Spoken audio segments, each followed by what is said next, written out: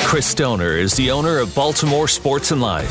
BSL is dedicated to analysis and discussion on the Baltimore Orioles, Baltimore Ravens, and the University of Maryland. Other parts of BSL include the networking events Baltimore Metro Business Development, BMBD, the Business Development Group Pacesetters, and the site Baltimore 2029, which aims to celebrate the best of Charm City as Baltimore nears its 300th anniversary. This show will be utilized for discussion on sports in Baltimore as a whole. Discuss the show at the BSL message board and check out the other BSL radio offerings.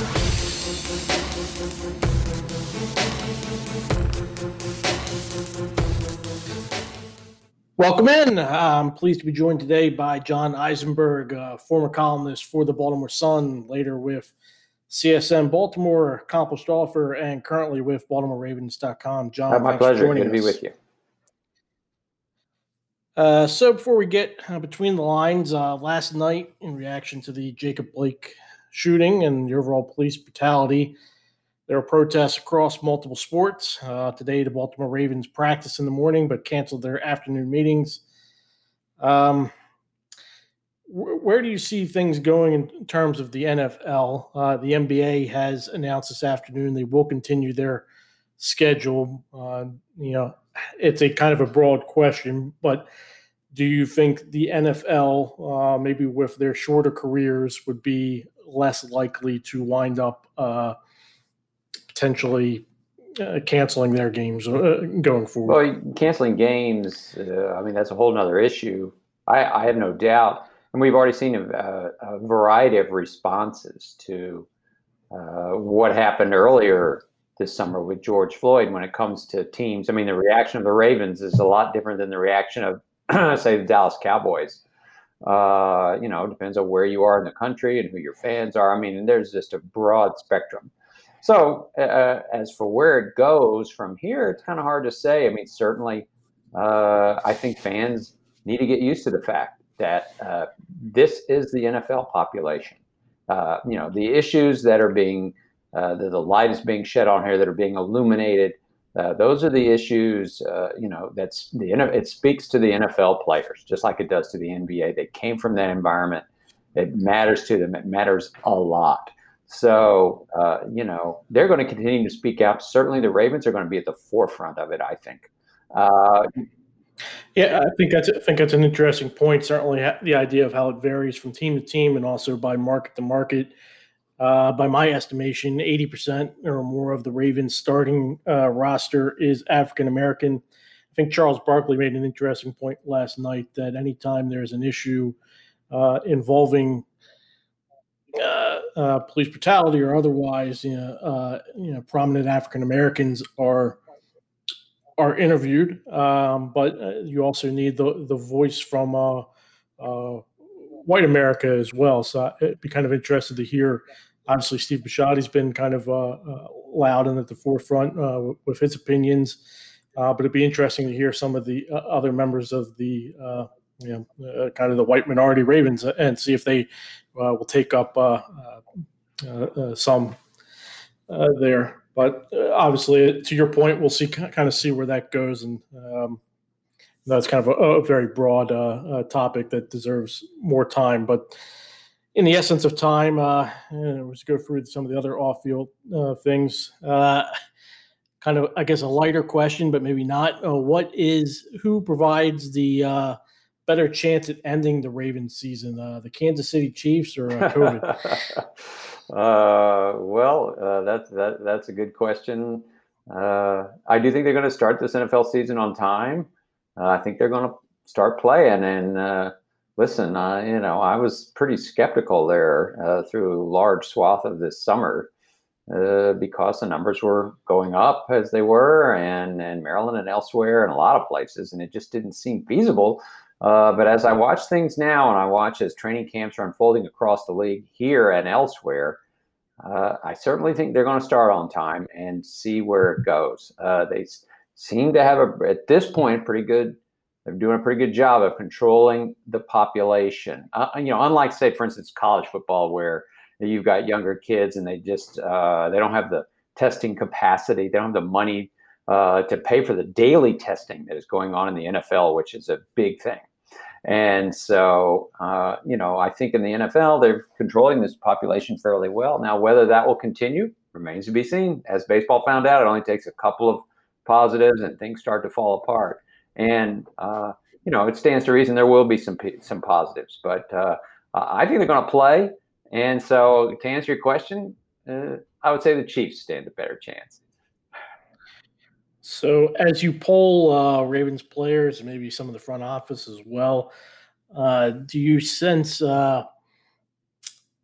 what are their thoughts on the idea of a potential bubble for the playoffs? Would they prefer that situation, or do they want? Is that something that's being widely discussed? I don't hear a ton of discussion about it at this point. Playoffs are January, so yeah. Get there first. The big thing is there's no bubble now, so they're on their own here. They gotta it's each man for himself, and so no discussion of that yet. I personally think it's kind of a good idea. It's interesting. I was surprised when I saw it. It depends. I mean, let's see how well they control it during the season. But the good thing about a bubble is it guarantees completion. So I'm a little bit more optimistic myself, at least with baseball getting through at least half of their schedule, making that work. Obviously, NFL, you have the larger rosters and also extended coaching staffs as well. But like you said, let's see where that goes. Let's go between the lines a little bit. What have your been impressions of the rookie wide receivers, Duvernay and Prochet, and who do you think is more apt to help the roster? Well, I think Duvernay is. I'm impressed with both of them. These are rookies that didn't have OTAs. They didn't have, they're not having preseason games, but they look kind of, what's the way to put this here? They're hungry, like all rookies should be, but they're sort of unafraid. I mean, just walk out on the field here against outstanding cornerbacks in daily practices, and they're making catches. Duvernay's, they're different players. Duvernay's super fast. And, any kind of speed like that, you stand a chance to get on the field. And he has good hands. He's as advertised. Both these guys caught a lot of passes. They didn't drop many. And so, Prochet is a little bit more of a route runner. He's crafty, but he's open. What can I tell you? So, and he's reeling them in. He also has great hands. So, it always looks great on the practice field. We'll see what happens against some other team starting secondary, but they look to me like guys that you could put them on the field. They could catch some passes. To your point, it's got to help them going against the Ravens secondary on a daily basis in terms of increasing their confidence. So something positive there. About a second-year receiver, Miles Boykin. Do you see him being more consistent? Have you seen an elevation in his overall? Yeah, I have there too. I mean, these receivers. As I said, it's training camp. There's no game, so who's to say? Boykin, they expected him to improve this year. He's got all the tools. He's big and really big-bodied guy. Nonetheless, great speed, good route runner, very intelligent guy, and a hard worker. And they figured, well, he's gonna make that leap. And on the practice field, it looks like he has. I mean, Hollywood Brown, we've talked about him a lot, and he's just completely remade his body, and his speed is just silly. Honestly, these great cornerbacks that the Ravens have are having a real hard time keeping up with him. And so, he and Boykin are a great pair of sort of a yin and yang of receivers. And Boykin, to this point, is holding up his end of the bargain. I like that the group has some differing skill sets as well. So that bodes well. Looking at the line, obviously the Ravens lost Yonda to retirement. What are your impressions of the interior of the line right now, including the depth? Obviously, you've got a number of different possibilities. I'm fairly pleased at the depth they've acquired. What do you feel about them as starters? Well, it's still sorting itself out there, I would say. I think, they're obviously set at tackle with Stanley. on the left side and Orlando Brown on the right side. And so you've got a good head start on having a decent line when you have Pro Bowl bookend tackles. And I think you can pencil in Bradley Bozeman also at left guard. He started 16 games there last year. There's some talk of moving him to center. I don't think that's going to happen. I think he'll be the left guard. So center, the big story there, of course, is Mascara off a catastrophic injury, less than a year on the practice field, cleared to play. That is not insignificant. The Ravens do not do that unless the guy they feel he can hold up. And so he's out there. If he's the question mark, if he can play and resume that center spot, because he was really playing well last year. The alternative there is Pat McCarry, who started down the stretch and did okay for an undrafted free agent rookie, not as good as Skura. So they're hoping to have Skura out there. And right guard, they've thrown a lot of assets at it, draft, free agency. I think it'll be DJ Fluker there. I've really gone back and forth on that a lot. They got a number of rookies. Figure Fluker's experience. I think so. In a COVID year training camp with no preseason games and got a lot of young guys. And Fluker looks really committed. I mean, he's in incredible shape. And he gets along. He seems to be like-minded with the Joe D'Alessandris, the offensive line coach, who's really one of the best coaches they have. Seems he's had success with him before. I think you'll see Fluker there. So Andre Smith had opted out the season due to COVID. What's the tackle depth to you? Who's the that's definitely sorting itself out. It's hard to know. They're trying out. They've put a half dozen people out there, from Parker Ehringer to Tyree Phillips, the rookie. A lot of these guys can step out there and play. Who's going to? It's of course that eternal question: who's going to replace James Hurst? But right now, I do not have that answer. That is definitely playing itself out. So with the Falcons trade, Hayden Hurst is in Atlanta. The Ravens often used 2 tight end sets last year, which, in my opinion, means you need to have 3 tight ends you're comfortable with. Any impressions so far on Eli Wolf or Scarf or Adams? Any chance of those guys making the roster? Or do you just see Ricard being used more as the halfback there? Could be the latter.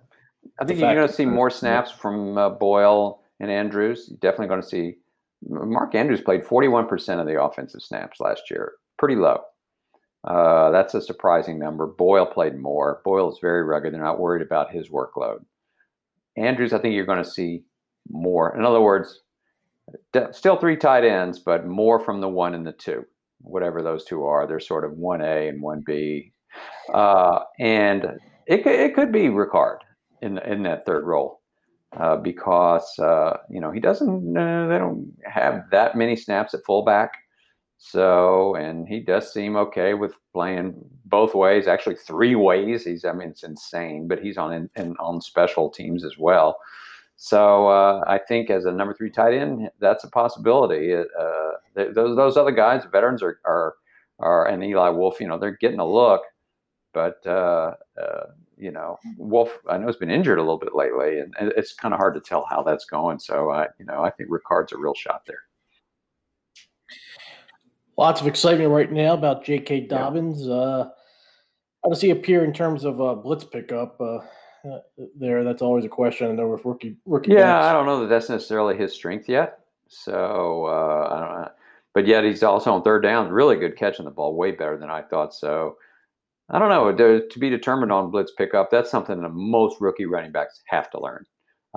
Very few of them come in here really polished in that regard to what an NFL back needs to block some of these 270-pound linebackers that are coming after him. So I think he's got some things to learn, and that would be the weakest part of his game, and the rest of it is strong. So I don't know how that's going to play out. They got some good running backs. I went into last year pretty excited about Justice Hill and the idea of getting him the ball in space. Year 2 for him. How's he? Well, he's been hurt lately, so he's not been on the field, and he hasn't made a lot of big plays. Now, there's one really good at blitz pickup. That's one of his long suits. So he's got that going for him. In terms of playmaking, he's certainly no edge over Dobbins. Dobbins really looks like a premier player. Mark Ingram is the starter, will still be the starter, is in unbelievable shape. And I'm a Gus Edwards fan. I want the ball in his hands, north-south runner. I think Gus does have a chance to lose some snaps, some carries this year, and Justice as well. Yeah, I'm a Gus fan as well. The north-south just hitting the hole and running downhill. I've wondered if maybe they'll wind up moving him for something later in camp. But yeah, not impossible. We'll I mean, they really do have more running backs than they need. That is a truth. Yep. So, but guys get hurt and they run the ball a lot, so they're loath to get rid of good ones. So, we'll see. So clearly, the Earl Thomas departure has been beat to death. So I'm not going to spend a ton of time there. But there's been optimism with Deshaun Elliott and also the rookie Geno Stone. How have Elliott and Stone looked at? I don't know that Stone is ready to be a starter. I mean, they have had rookies come in and start at safety. I don't know that he's quite there yet. Elliott, definitely. I mean, again, it'll look a lot differently when you're playing the Cleveland Browns in that season opener. They got some really good receivers. I think they feel. He's. He looks like a starter out there. Let's put it that way. He is command of the defense. This is his third year, so he does know what's going on. He's not lost as some of them are. And, he's always been a playmaker. In between his injuries, which have kept him off the field, he's picked off passes and done a lot of things. He's a hard hitter. He was a first-team All-American. First-team All. Yeah, he looks the part. It's can you stay? And who knows? Stay on no answer there. He's not frail. I mean, he's a big, hard-hitting guy. So, injuries sometimes are just whatever, happenstance. And certainly it was the case with him last year. So you just hope he has better luck there. But there's no telling. So the addition of Campbell gave the Ravens an impact player up front, get that interior pass rush. It's also the cascading impact of Brandon Williams being maybe more in a more natural position. Kind of, what are your thoughts? A little bit of those two, but what are you seeing out of Derek Wolfe, who's kind of hasn't got a whole lot of press, but I thought he could be a decent addition as well. Active player. Fits right in. I heard what he said in his press conference at Zoom the other day. They asked him, "Well, how are you feeling?" He goes, "Well, I'm finally home." He's he likes how the Ravens play defense. The attacking of and certainly with Wink Martindale, it's how they play. He's always liked that, and he looks good. But who also looks really good is the rookie behind him, Justin Matabuke.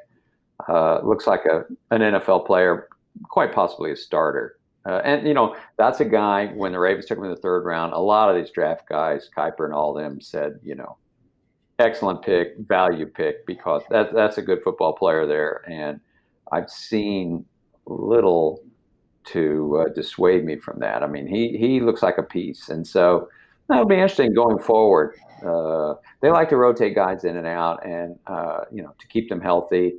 And certainly all those defensive linemen are in their 30s. So they're going to need that. And I think Matabuke, he's going to be on the field. So two other rookies, the inside linebackers, Patrick Queen and Malik Harrison, improved athleticism, improved size up the middle. How are they? Are they becoming more instinctual as camp is going on, or do you feel like they're still drinking from a fire hose? Obviously, a lot for them to take on, not just before their physical skills can really take over, kind of mentally making the jump to the league. Queen, I've definitely seen it. Queen looks, he's a day one starter. He's ready to go. I mean, that's a first round draft pick, and he looks the part. And seems to be picking stuff up quickly, mentally and physically. Harrison is a little behind him, I think. Not quite as active, as agile. Do you think he'll be more situational to start the year? I think so. Who looks really good is the undrafted guy. I mean, Chris Board. who's been mostly on special teams. Of course, that's a position where undrafted Ravens have had a long history of success. And Chris Board, you want to talk about somebody that looks good, big, active, agile. It's like if you watched him and didn't have numbers on him, you say, well, he looks like a first-round draft pick. So whether or not that holds up, I don't know. But I certainly don't see any way they're going to be getting rid of him because he looks pretty good. Going back to the secondary for a second, one of my favorite players on the roster is Tavon Young. How does he look coming back after his injury? Looks fine. He looks like he was never away. It's the second time he's done this. I mean, he got injured early, unlike say Skura. He's got an extra 4 months of rehab. So his rehab was completed. I think he was ready to go for OTAs, which didn't happen. So, I think he's the slot guy. I don't think there's any doubt about it. He's far and away their best slot guy, and he's going to be on the field a lot. It looks, he's not a big size guy, but a lot of speed and a lot of energy and around the ball. So, he's just picked right back up. That's a young man with a lot of talent, and he picked right back up. So how invigorating was last year for you? Ravens go 14-2. Jackson fully emerges, obviously becomes the MVP for as much time, spending working, following the Ravens as you do, writing about them, being there every day, going through a season like that and having the offensive season that they had, something different than what we've experienced as Ravens fans for a long time. How fun was that? It was a lot of fun. I mean, I've never had a Ravens season like that. Never seen anything like it. Been covering them since 1996 for the Sun and Comcast, as you mentioned, and Ravens.com. Just never seen a Ravens team like that. Just so explosive, just steamrolling good teams, running up scores. It was sort of an otherworldly experience, for a defensive-minded franchise. So it was really, really fun, and I think it was what's really interesting. They were definitely stuck in a period of mediocrity there for a while, and I think the fans were disappointed and bored, and the franchise was sort of grasping for how do we get ourselves out of that. I think the last couple of years have been a big transition. The roster's you've gotten playmakers. They've really gone for speed, for playmakers, and offensively. And so it's just sort of recast the franchise, and it's very invigorating. I think in and around the building, they feel really good about it. They feel like it's an excellent team. 14-2 speaks for itself. I don't know. It's going to be hard to repeat that, even though the schedule's easier this year. But, if they do play all those games, but, it's a good team. It's just a really good team on paper, and I feel like it should translate. Yeah, I'll finish with the expectations in a second. But to your point about breathing new life into the franchise, I think that's, very true. I mean, you had the change from Ozzie to DaCosta, and obviously the turnover with Flacco to Jackson and that transition. But then you've had, as you said, a lot of younger players joining the roster, and obviously you have regular attrition. But it feels like one chapter ended and a new began for the franchise as a whole, and kind of fun watching the progression of this group. But I think it definitely. I do feel it invigorated the fan base as well. So as you go into this year, you do have the expectations. It's you can argue if it's more fun to be the hunted or the hunter.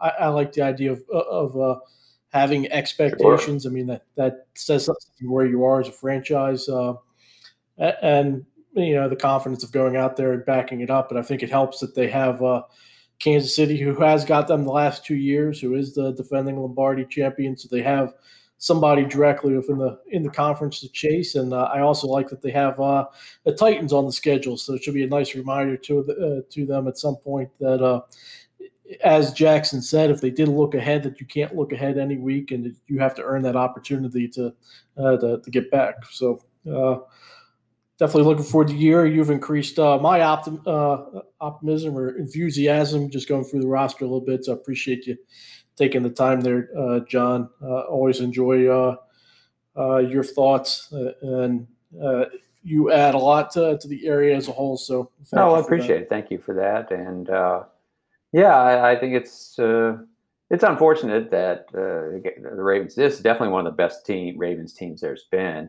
and we're in this weird year here where there's not going to be any fans, and everybody's hoping the games are played, and certainly watching these other sports. And it's nice to see baseball. It's nice to see basketball, but nonetheless, it's still weird. And so, it's too bad that you have this great team in this weird year, but so it goes. It is what it is. And I do think they're set for a pretty good run here with a number of young stars. So I think they'll still have a good team when we come out of this COVID mess. Maybe the Titans game aside, but one of the things that really impressed me last year was their ability. I thought they came to play pretty much every week, and that was a consistent mindset. And I would think that starts with Jackson, but I'll give Harbaugh some credit for that as well.